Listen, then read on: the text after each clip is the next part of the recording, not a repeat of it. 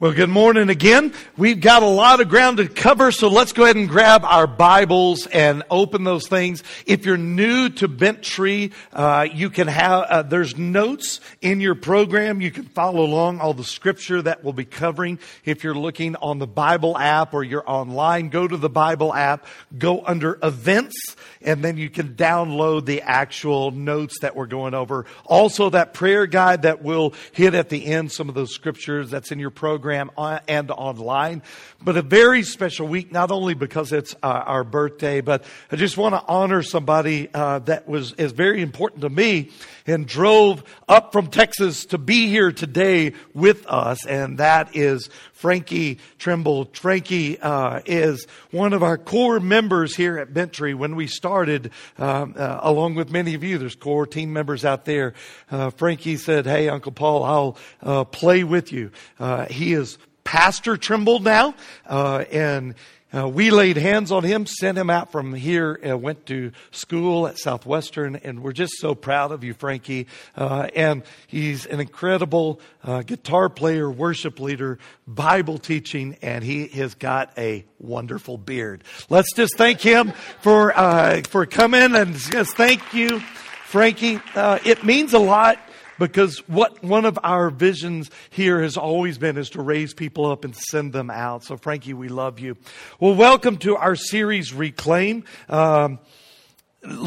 As we get started here, we're studying the book of Ezra as God leads a remnant of people out of captivity in Babylon back to the destroyed, crushed land of Israel and Jerusalem. They have been commanded by the king to be able to rebuild the temple, and this whole thing of what we're seeing here is this reclaiming of spiritual ground. Are you with me? They're seeing this thing because with being reclaiming what God has done, God has given them this vision with this picture of something destroyed they don't understand, and they are given this picture of reclaiming. That's what we're talking about. And we want to look at this picture. We want to be able to see what it means to reclaim the ground. And it's not easy. As we look at Scripture, as we understand it, we want to see how God draws us in to this picture that we're studying today as we look at this series, Reclaim. Where we left off was 50,000 of God's people have walked across the desert with the authority of the Persian king Cyrus, and they've gone back to this temple area and they're there to rebuild the altar. Even though the temple is not there, they hold 3 feasts of remembrance. You remember this? They get supplies ready to start building. They get all the stones, all the wood. They hold these feasts. And we left off last week with, they had just had this celebration and this time of special worship as they laid the foundation of stone. But the people of the land, the enemies of God who worshiped other gods, send this thinly veiled threat to them. The enemies don't want the people of God to rebuild the temple. That's the obvious thing. So the enemies of God take this offer to the people of God and they say, "Let us help you. Let us join with you. We will worship your God." Check this out. Also, we'll worship. We just want to be a part of what you're doing. We just want to help. But listen, the unspoken threat was, if you do not accept our help, our worship, if you do not let our sin, our practices into your society, we will destroy you. Do you see the threat? But it's just under this thinly veiled, we'd like to help. But to the credit of the leaders, Zerubbabel and Jeshua, these leaders replied, "No, we will rebuild the temple by ourselves. Thank you very much." Zerubbabel and Jeshua tell the enemies, "You cannot help us." They could not mix the religious practices of all the other religions and sins of their enemies into the worship of the one and true God, Yahweh.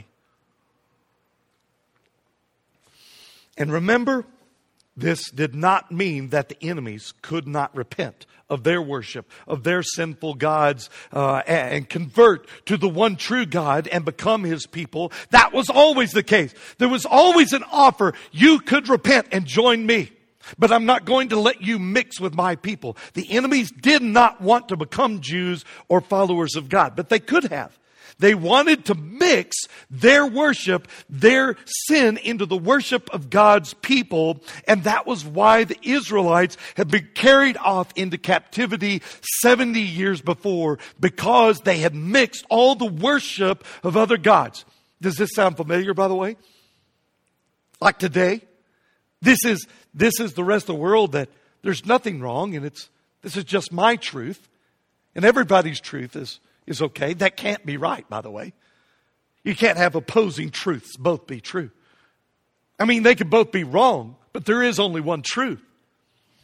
The leaders did the right thing, but look what happened next. Ezra chapter 4, look at verse 4. Then the people who were already in the land discouraged the people of Judah and made them afraid to build. You see that? They're afraid to take action. They also bribed officials to act against them to frustrate the plans throughout the reign of King Cyrus of Persia until the reign of King Darius of Persia. Now check this out. Check this out. This is amazing to me that this week of preaching fell on this week of the world falling apart, right? I didn't plan that. Clearly God did. We go verse by verse through this book, and God just happens to put this right here. The enemy wants to discourage the people from God from accomplishing their mission given to them for both the Persian King Cyrus and Darius, and listen, God Himself. And I want you to think like the enemy of God's people for a minute. Don't think like God's people. Think like the enemy of God's people for just a moment. The enemy wants to accomplish its mission, and it does that if they can keep the status quo. In other words, the temple is rubble right now. If they can keep God's people from rebuilding, they win. Why? Well, there's no temple, but that's the goal of the people. So all the enemy has to do is to put building off, listen, one more day. Just put it off one more day. I want you to see the key phrases here in verse 4 and 5 again.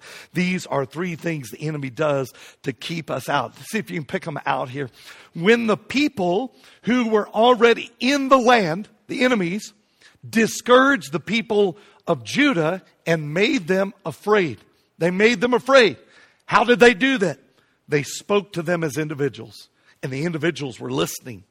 So we always listen to God as individuals, but also, like, what is God telling me? But also, what is He telling us, the people of God? Verse 5, they also bribed the officials to act against them. So they bribed officials to act against them to frustrate their plans throughout the reign of King Cyrus.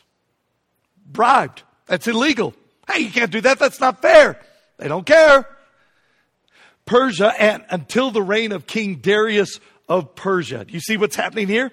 Tactics of the enemy that cause discouragement. You see this in your life. When you get discouraged, this is what happens. Look at these things. Write these down. Tactics of the enemy that cause discouragement. Gossip and half-truths. This is why we fight against gossip in the church so much. That's why God says, I hate gossip. Why? Because it delivers this sickness into the church. It's like a cancer. For you that have cancer, this isn't making light of your deal. It's just that bad into the body of Christ because it delivers half-truths. It's got some truth, but half-truth in there. Enemy also threatens people. To threaten people is a tactic of the enemy. You go, hey, just want you to know, if you keep talking about Jesus here at your work, you're going to lose your job. Oh, do I stop talking about Jesus? No. Right? How about this? Cheat the system. This is what the enemy does. They cheat the system. They're not going to play by any rules, law or not. How about this one? Frustrate planning. This is one that gets me. Like you're planning all this stuff, and the enemy gets in there, sometimes in the body of Christ, just to mess with your planning. You know what I mean? I mean, the group. Here's one. Accusation.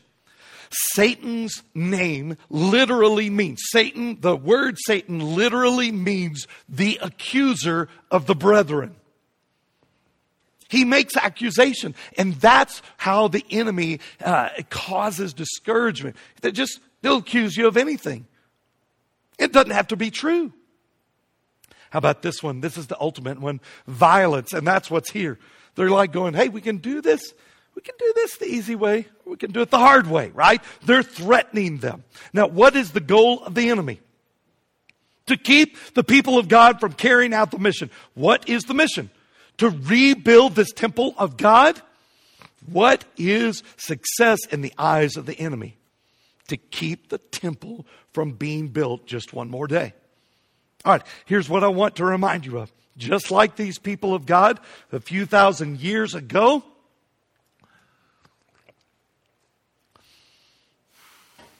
the Church of Christ Jesus has a mission. And you're going to be freaked by this part. To seek and build the kingdom of God. Sound familiar? That's what they were supposed to do back then. That's what we're supposed to do now. Look at 1 Peter chapter 2, verse 5. Peter says, you yourselves as living stones. He's talking to believers, Christians. He says, you yourselves as living stones, a spiritual house, are being built by a holy priesthood to offer spiritual sacrifices acceptable to God through Jesus Christ. Now, Christians, you are the living stones being built by God into this temple of God. We say that a lot. It's like each one of you is a rock. Some of you are rock heads, but so each one of you are rocks, right? And we are being built into this temple of God. And then we're offering spiritual sacrifices like they were going to offer physical animal sacrifices. That's what Jesus was talking about when he was walking on the road with his disciples. You remember that?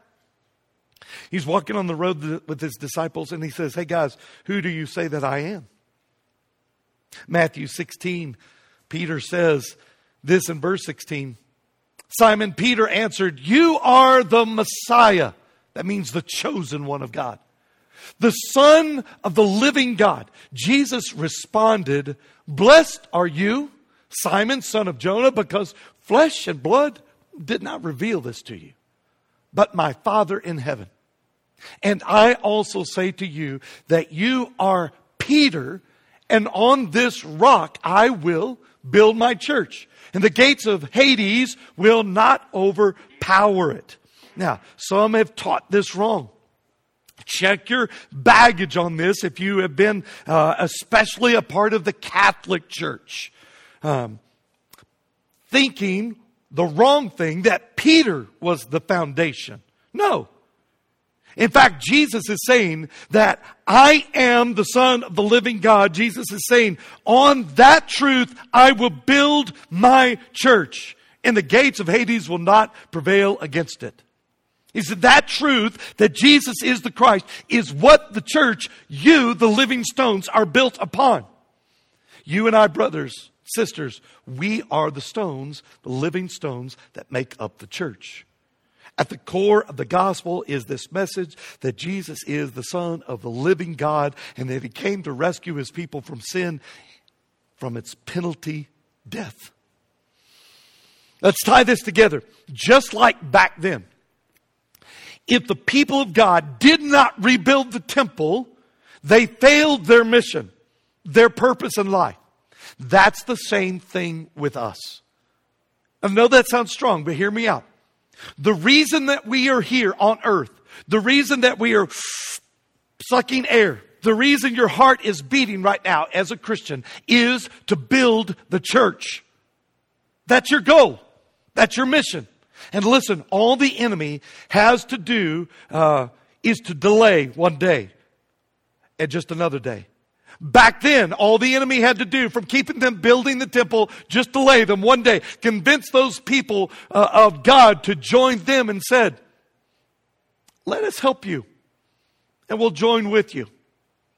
And they cannot convince the people of God to do that. So what's the next best thing to get the people of God off of their mission? Write this down. The enemy wins when we delay building Christ's church.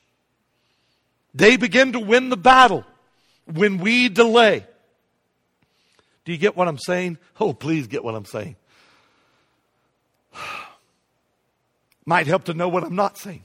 I'm not saying that the enemy wins totally. No, Jesus Christ won the war on the cross. Amen? That was a weak amen. Amen? Satan lost that day.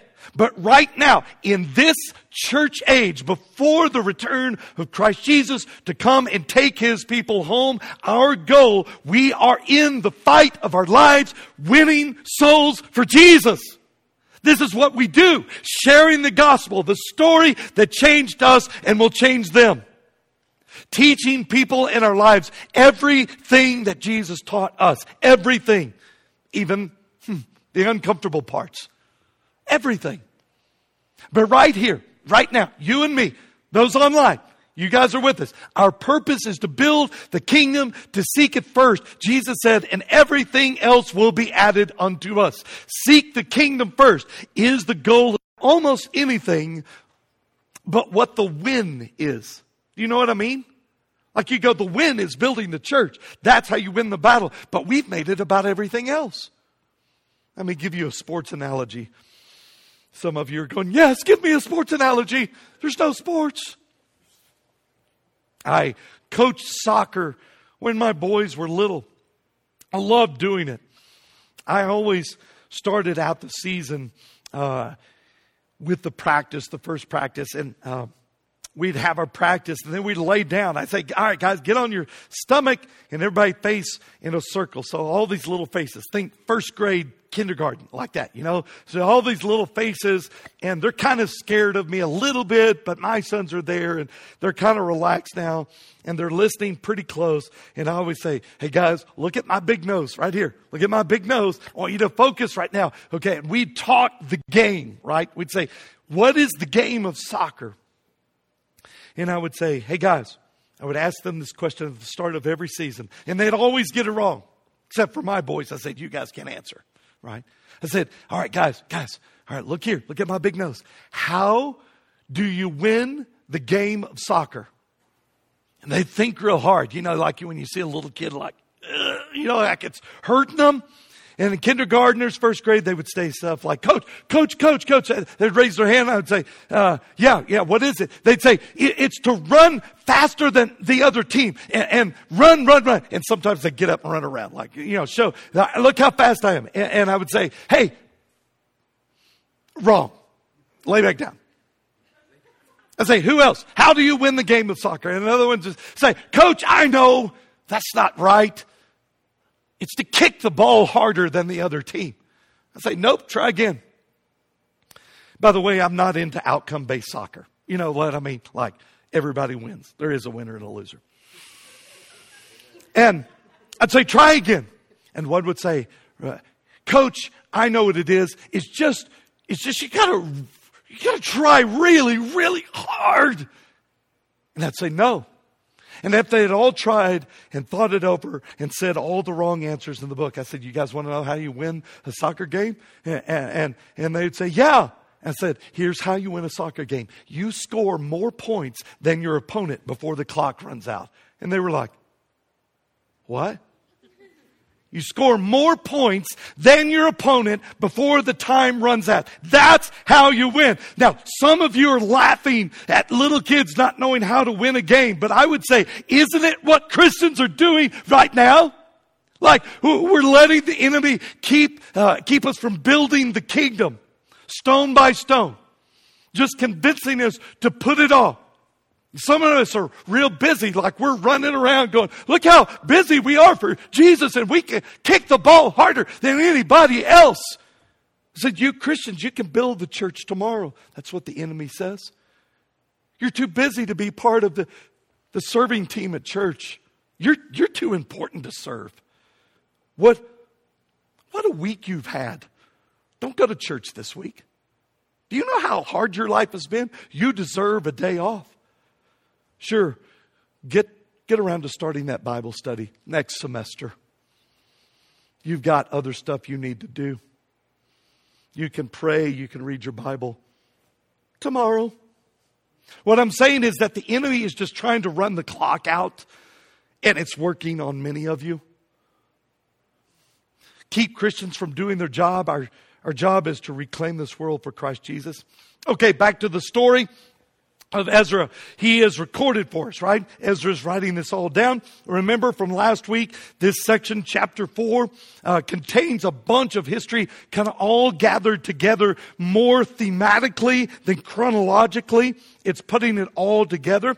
But what the enemies of God is doing is they're going to frustrate the whole process. They're going to write a letter to the kings back in Persia and Babylon and try to get the funds, the money from the king cut off. And the enemies make a whole bunch of false accusations. They cheat the system. They lie. They threaten. And they make the king, they write a letter to the king that makes the Jews sound like they're idiots. Now listen to a snippet from the letter from the enemies of God to the king. You got it? Verse 12, chapter 4. Let it be known to the king that the Jews who came from you have returned to us at Jerusalem. They are rebuilding that rebellious and evil city, finishing its walls and repairing its foundations. Now, at this point, this is a total and utter lie. None of that's happening. Verse 13, let now be known to the king that if the city is rebuilt and its walls are finished, they will not pay tribute, duty, or land tax. Do you see what they're doing? They're getting at the king's base. What are the two bases of power for a king? Money and power. So he's hit money. He says, and the royal revenue will suffer. I got to stop, the king thinks. Since we have taken an oath of loyal to the king. Oh, they're just crying crocodile tears now, aren't they? We've taken an oath to the king. We want to protect you. And it is not right for us to witness his dishonor. We have sent to inform the king that a search should be made in your father's record books. In these record books, you will discover and verify that the city is a rebellious city, harmful to kings. Father's record books, harmful to kings and provinces. There have been revolts in it since ancient times. That is why the city was destroyed, which is false, by the way. Why were they destroyed? Because of their sin, the Jews' sin. We have advised the king that if this city is rebuilt and its walls are finished, you will not have any possession west of the Euphrates. You're going to lose everything, O king. They're just making stuff up. Isn't that what Satan does, though? They're lying to the king. Now, here's what you already know, but I want you to remember. Satan never fights fair, so don't expect him to. Satan never fights fair, so don't expect him to. I'm always like, hey, that's not fair. I'm on God's side. Why are you doing that to me? Isn't that what we think, though? Satan never fights fair, though. His name means accuser. What Satan uses is a thinly veiled truth covering a lie. He twists the truth around with the lie to make it sound believable. That's what's happening here in this letter. What are the people trying to do? Really trying to do? I mean, the good God's people. They're trying to build the temple. The king is paying for it. Everything God has worked out. But the enemies of God are telling the lies, but believable lies, right? And if that weren't bad enough, it's not just that the king believes the lie and he sends word to have the people, the work on the building stopped and the temple stopped. It's that the people start to believe the lies of the enemy themselves. This is even much worse. Oh, please listen to me. When God's people become discouraged, that's happening. What is it? What is it? What's happening here? They are literally being discouraged. The courage is draining out of them. It's like if you think of a soldier ready for war, he's got his gun, he's got all his stuff on, he's ready to fight. But then as he becomes discouraged, he becomes fearful. What if they shoot me? What if they get... He was ready to attack just a minute ago. Listen to me, these people, they have altered their lives. They have traveled across the desert at great cost, great peril. They have left the comforts of home, 50,000 of them, with one single purpose, to rebuild the temple of God. They have faced all this frustration and done what God has asked them to do, but now they have started to listen to the lies of the enemy.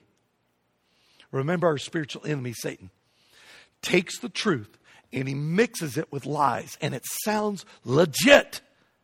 And we learned last week that Satan, when he tempts us to sin and not follow God, it appears to be the easier way every time. Sometimes it makes sense. You go, it just makes sense to go Satan's way. Just go the easy way. I know God said that, but this is the easy way. We use this analogy a lot here, but it's a good one.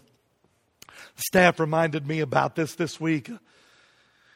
If I were to bake some cookies for you, and chocolate chip cookies, they're hot out of the oven, like too hot to touch, and I gave you like 4 or 5 of them. Like, we never get that many at home. I'm just saying, we only get like 3, 4. Okay. And you eat those things and they're hot and they're so good. And I say, hey, you want a glass of like cold milk? In a glass, not a cup, not plastic, in a glass. And you go, yeah. So I fill it up to the top. It's we use mason jars at our house when we drink this. And I say, and I hand that to you and go, oh, wait. And I take an eyedropper and I drip just a little tiny drop. And I go, okay, now you go. And you're like weirded out. You go, like, what is that? You go, cyanide. You go, drink, it's good. Do you see what happened there? Is although the milk was good, the whole milk became poison. Why? Because one drop of poison in there changed the whole thing. It's that poison that the enemy whispers, just drops into our ears, and we become fearful when we listen to that stuff, and we just put off the commands of God to go rebuild the temple. You go, I don't know. I mean, God, I know you've called us, but hey, I don't know if this is right. The people of God just put off this building the temple 1 day, 1 month, 1 year. We'll get to it next year, God. Do you know how long they wait? Fast forward 15 years. That's gone by now. Remember, the enemy wins when we delay building Christ Church. 15 years. These guys are stuck, but here's what's happening when we get stuck. God raises up people to help get us unstuck. These people speak truth of God, the truth of God's words into our lives. They speak the Bible.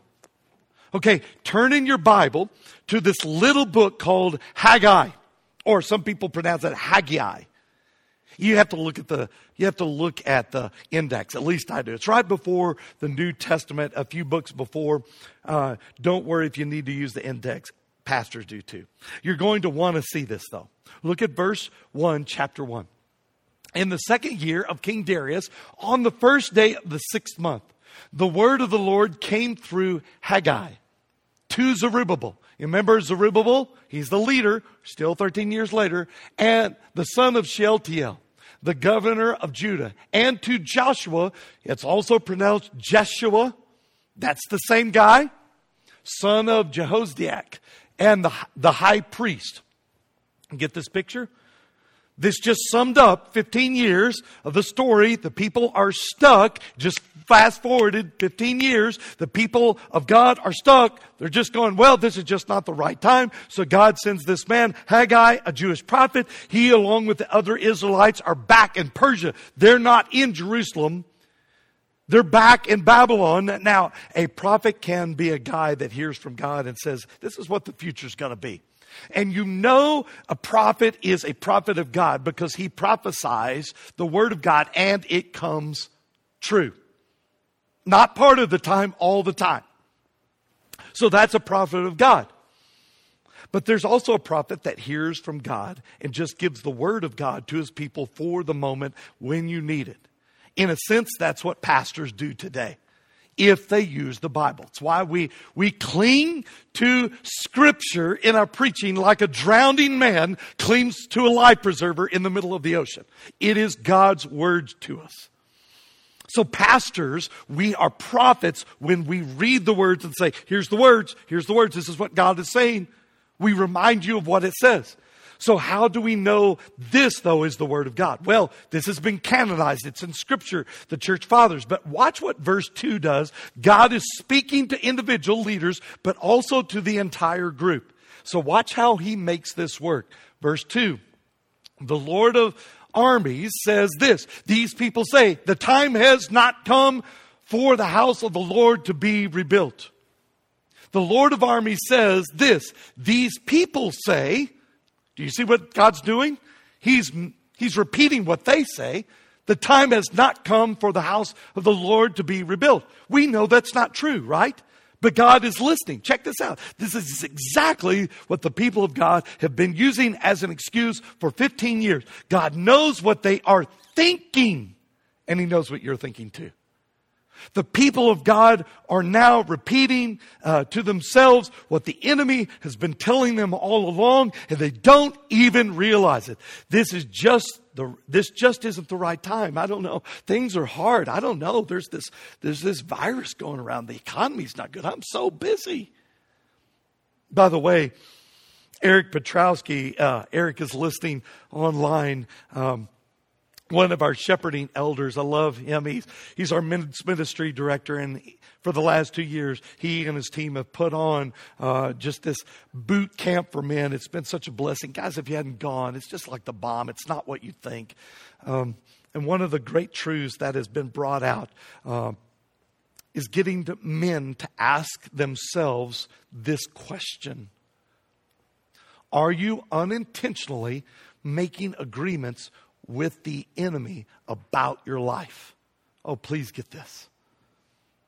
Talking to Christians, are you unintentionally making agreements with the enemy, Satan, about your life? And I say unintentionally because you're like, no, I would never agree with Satan about stuff. You go, really? Really? Because without realizing, sometimes we start to agree with the enemy about the plans God has for us. But praise God, through His Holy Spirit, He confronts us. God starts to bring people around us. Sometimes it's preachers like me, or in a daily study of you and your prayer time with God's Word, alone with God. And in other ways, God does this. God calls us out saying, what are you doing? What are you doing? Okay, you know what you're supposed to be doing. Are you running out the clock? Are you just playing for the other team, or like running around on the field? We win soccer games by running and kicking hard. No, by scoring, right? Look at verse 2 again. The Lord of armies says this.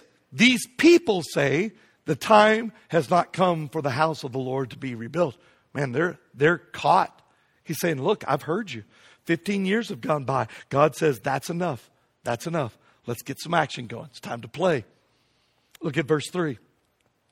The word of the Lord came through the prophet Haggai. Is it time for you yourselves to live in your paneled houses while this house lies in ruins? You get what he's saying, right? Watch what God is doing here. He is getting his message here. He's asking this question. He wants them to ask the question themselves. Jesus does this all the time. He asks a question as he's teaching to get you to ask the question. The answer that the question is going to reveal is something big. Now, you may not get this reference, like what's a paneled house?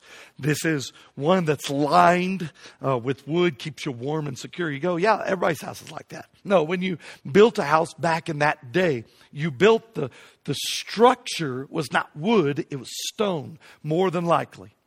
Stone stacked. And so you built all this, then you placed wood on top and then a thatched roof, right? And pitch on top of that, make it waterproof. But then once you got the waterproof, you start paneling the house. You put boards one after the other and you stuff things behind it. Wool, anything you could find. And then the paneling would insulate you against those cold stone walls. By the way, it's what we do right now, isn't it? If you just had the bricks on the outside of your house or just the exterior, what would you do? You would have to, in the cold weather, you'd never take off your winter clothes. You'd just be uncomfortable all the time. So what's the answer? Well, for 15 years now, God has instructed them to build this house. The supplies have been sitting there. Grass is growing up around them. 15 years. They've been lost what they're supposed to be doing. Why?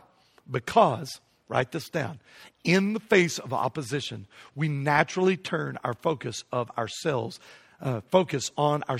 instead of God. In the face of opposition, we naturally turn our focus on ourselves instead of God. Does that ring true for today? It does, doesn't it? With all the fear?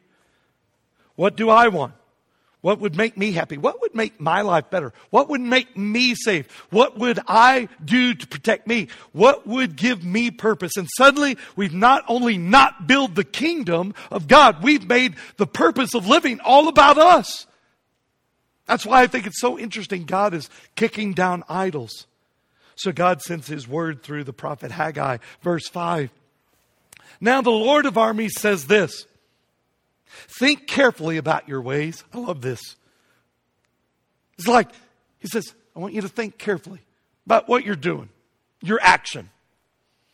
What is He saying? Remember, when God's speaking, He's speaking to individuals and to the group. So what's He saying?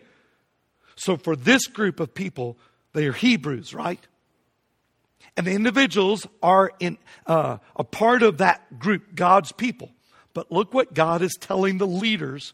He's saying, think about your actions.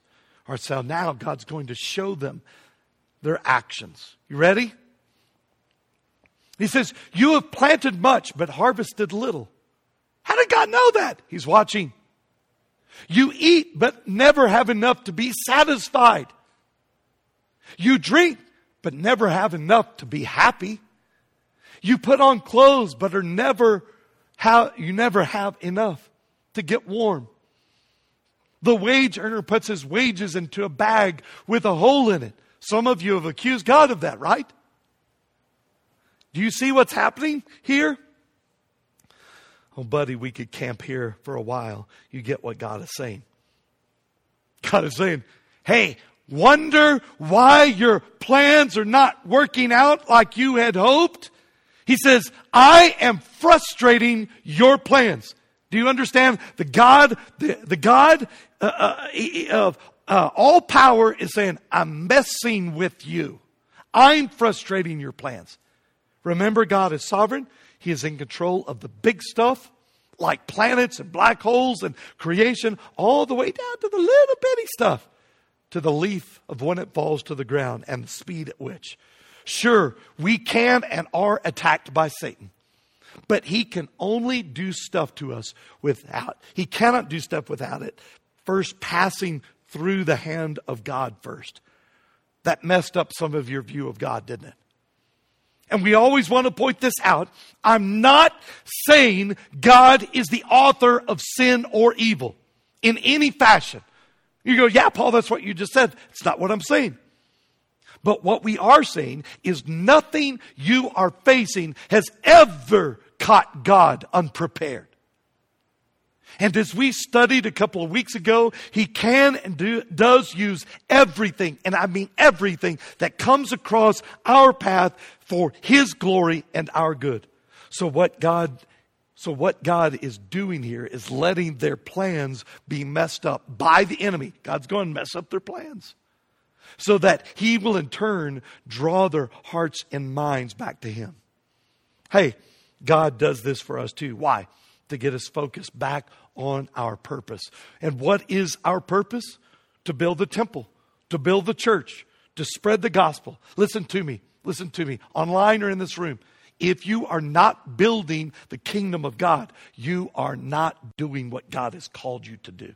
It's as simple as that. And you can make all kinds of excuses, but it will not hold up to the Bible. You with me? All right, look at verse 7 through 9. The Lord of armies says this, think carefully about your ways. Go up to the hills, bring down the lumber, and build the house, and I will be pleased with it and be glorified, says the Lord. You expected much, but then it amounted to little. When you brought the harvest to your house, I ruined it. Who ruined the harvest? God did. He says, I ruined it. Why? This is the declaration of the Lord of armies. Because my house still lies in ruins, while each of you is busy with his own house. Brothers and sisters, you see this. God is saying, do I have your attention yet? I'm talking right now. Time to get back to the point of your life. Well, we're going to land the plane here. I'm preaching. We'll pick it up next week. Hopefully here. If we can be here, we will be here. And online.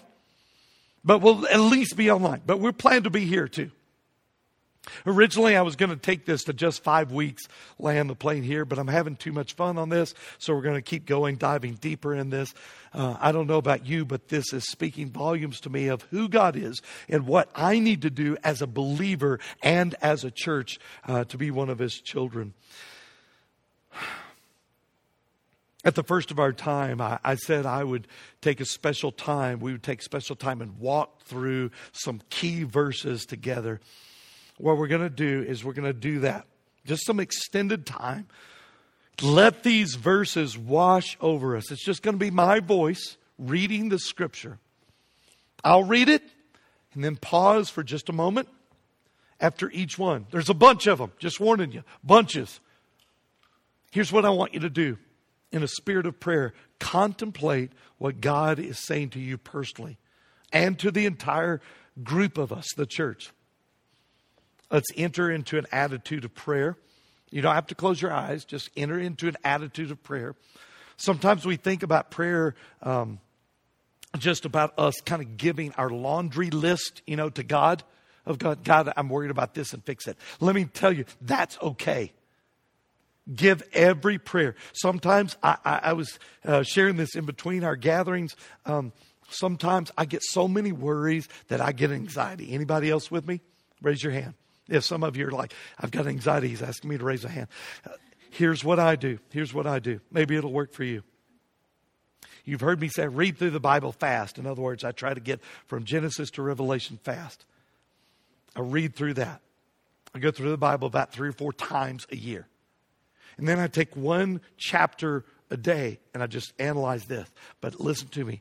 This is just huge for me.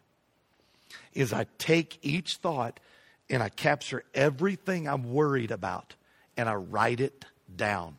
As much detail as I can think of. And I say, God, it's yours. So that's okay. But we miss sometimes is what we're about to do right now. Just let his words speak over us. Speak to our heart. Let's get our heart and mind in the right place.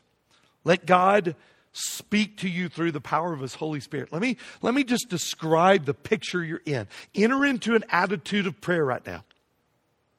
What we are doing is we are approaching the throne of an all-powerful God. The all-powerful God. He is transcendent. Do you know what that means? We can't get it all, but it means he exists outside of space, time, and matter. There's no limitations on his material universe. Nothing can cause God to act if he does not want to act. This is an all-powerful God. You get the picture? He is sovereign, meaning that he has total control. And the only reason we are able to approach his throne right now in prayer or at any time is because Jesus Christ, our high priest now, our intermediary, has bridged the gap. Because Jesus died in our place, shedding his precious righteous blood on the cross, and that God raised him from the dead on the 3rd day. Jesus sits at the right hand of God the Father, pleading our case. That's the point of Hebrews, the book of Hebrews. Listen to us. This is the throne room of God that we're about to go in as Christians. That as we're walking down this hall together, we approach God as sons and daughters. that is our Papa sitting on the throne. We approach God confidently because of the righteousness of Jesus He has given to us through His blood. Because of our sin has been washed away. You with me? Let's pray. God, our Father in heaven, we do come to You in prayer right now to seek Your face. Thank You for allowing us to come to You and seek You. And just let God speak to you as we go through these. And you can write stuff down if you want to. You can keep your eyes open, and I'm going to have the scripture on the screen. Or there's little pieces of paper that have all that there in your lap. But I want you to listen for the voice of God. You're going to hear my voice, but I want you to listen to what He's saying. Philippians 4, 6 and 7. Don't worry about anything, but in everything, through prayer and petition, with thanksgiving, present your request to God. And the peace of God, which surpasses all understanding, will guard your hearts and minds in Christ Jesus. Isaiah 41:10. Do not fear, for I am with you. Do not be afraid, for I am your God. I will strengthen you. I will help you. I will hold on to you with my righteous right hand. Psalm 56:3. When I am afraid, I will trust in you. John 14:27. Jesus said, peace I leave with you. My peace I give to you. I do not give to you as the world gives. Don't let your heart be troubled or fearful. 2 Timothy chapter 1 verse 7. For God has not given us a spirit of fear, but one of power, love, and sound judgment. 1 John 4:18. There is no fear in love. Instead, perfect love drives out fear, because fear involves punishment. So the one whose fear is not complete, so the one who fears is not complete in love. Psalm 94:19. When I am filled with cares, your comfort brings me joy. Isaiah 43 verse 1. Now this is what the Lord says, the one who created you, Jacob, and the one who formed you, Israel. Do not fear, for I have redeemed you. I have called you by your name. You are mine. Psalm 23:4. Even when I go through the darkest valley, I fear no danger, for you are with me. Your rod and staff, they comfort me. Joshua 1:9. Haven't I commanded you? Be strong and courageous. Do not be afraid or discouraged. For the Lord your God is with you wherever you go. Matthew 6:34. Therefore, don't worry about tomorrow, because tomorrow will worry about itself. Each day has enough trouble of its own. Psalm 34:4. And rescue me from all my fears. 1 Peter 5:6 and 7. Humble yourselves, therefore, under the mighty hand of God, so that He may exalt you at the proper time, casting all your cares on Him, because He cares about you. Luke 12:22 through 26. Then he said to his disciples, therefore, I tell you, don't worry about your life, what you will eat, or about the body, what you will wear. For life is more than food, and the body more than clothing. Consider the ravens. They don't sow or reap. They don't have a storeroom or a barn, yet God feeds them. Aren't you worth much more than the birds? Can any of you add one moment to his lifespan by worrying? If then you're not able to do even that little thing, why worry about the rest? Psalm 27:1. The Lord is my delight and my salvation. Whom shall I fear? The Lord is the stronghold of my life. Whom shall I dread? Psalm 55:22. Cast your burden on the Lord, and he will sustain you. He will never allow the righteous to be shaken. Deuteronomy 31:6. Be strong and courageous. Don't be terrified or afraid of them. For the Lord your God is the one who will go with you. He will not leave you or abandon you. Isaiah 41:13 and 14. For I am the Lord your God, who holds your right hand, who says to you, do not fear. I will help you. Do not fear, you worm, Jacob, you men of Israel. I will help you. This is the Lord's declaration. Your Redeemer is the Holy One of Israel. Psalm 46:1. God is our refuge and strength, a helper who is always found in the times of trouble. Psalm 118, verse 6 and 7. The Lord is for me. I will not be afraid.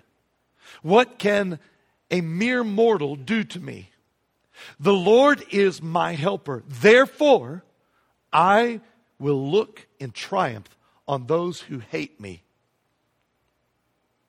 Proverbs 29:25. The fear of mankind is a snare, but the one who trusts in the Lord is protected. Psalm 34:7. The angel of the Lord encamps around those who fear him and rescues them. And finally, Revelation 1:17. When I saw him, talking about Jesus, I fell at his feet like a dead man. He laid his right hand on me and said, don't be afraid.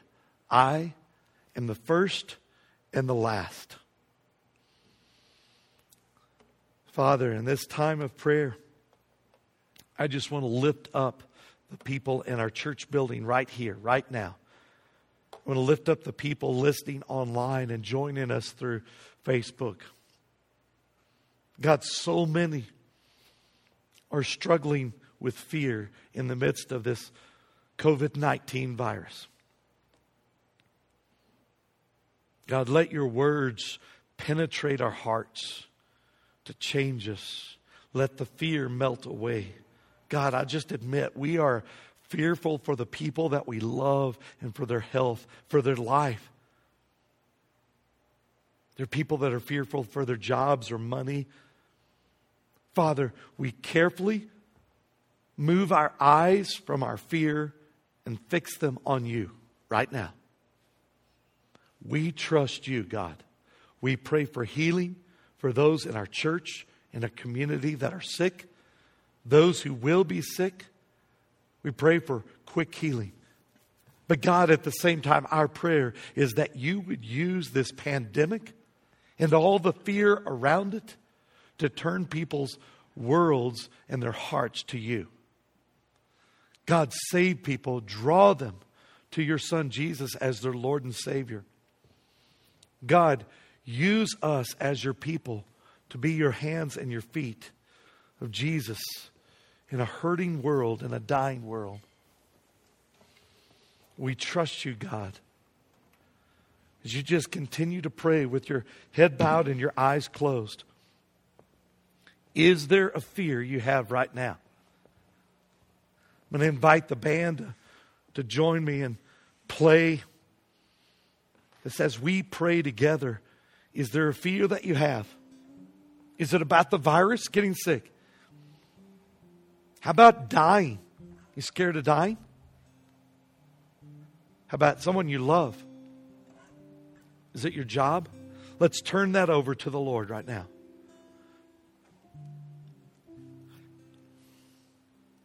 Here's the thing I want you to do. Is we want to trust Jesus as our Lord and Savior. If you've never done that before, what you are doing is placing your faith that Jesus is the one who can save you. The Bible is very clear that we cannot save ourselves, but that God can. He can wake us from spiritual death. And you know you have been regenerated. You have been woken from the dead if you believe Jesus Christ is the Son of God. Do you believe that at the core of you? The very heart of you, your spirit, your soul, the very middle of you. Do you believe that Jesus Christ is the Son of the Most High God, that God raised him from the dead? You've been regenerated. Confess that with your mouth now, that Jesus Christ is the Lord of your life. That's what it means to be saved. Sometimes people try to point to a prayer that saved them. And prayer is the mechanism that we use to talk to God, certainly. But listen to me. Prayer does not save you. Jesus Christ, His grace, believed on through faith, saves you. Those are both a gift. So if you believe that's the case, place your trust in Jesus. How do you do that? Believe, confess, repent. Repent of your sin. Now you're just like me, I know. We sin every day, even as a believer. Christians are not somehow better than other people. We're simply forgiven because of what Jesus did, not because of what we do. But because He has saved us, what we do is we repent of our sin. We strive to start following Jesus, His teaching, to follow His commands. So do that. Say, God, I want to follow the commands of Christ. I want to follow Jesus with all my heart. Would you send your Spirit to do that right now? Help me to follow you. That's what it means to be saved and to become a Christian right there. You could say, God, you can have all my tomorrows. Jesus, you're the boss of my life. I want to live for you. Help me to repent of my sin every day. And listen, that cannot be taken from you. Because you didn't choose Jesus, He chose you. Are you with me? So if that's the case, end your prayer like this. I love you, Jesus. I will follow you until I see you face to face. And it is your name, Jesus, I pray. Amen.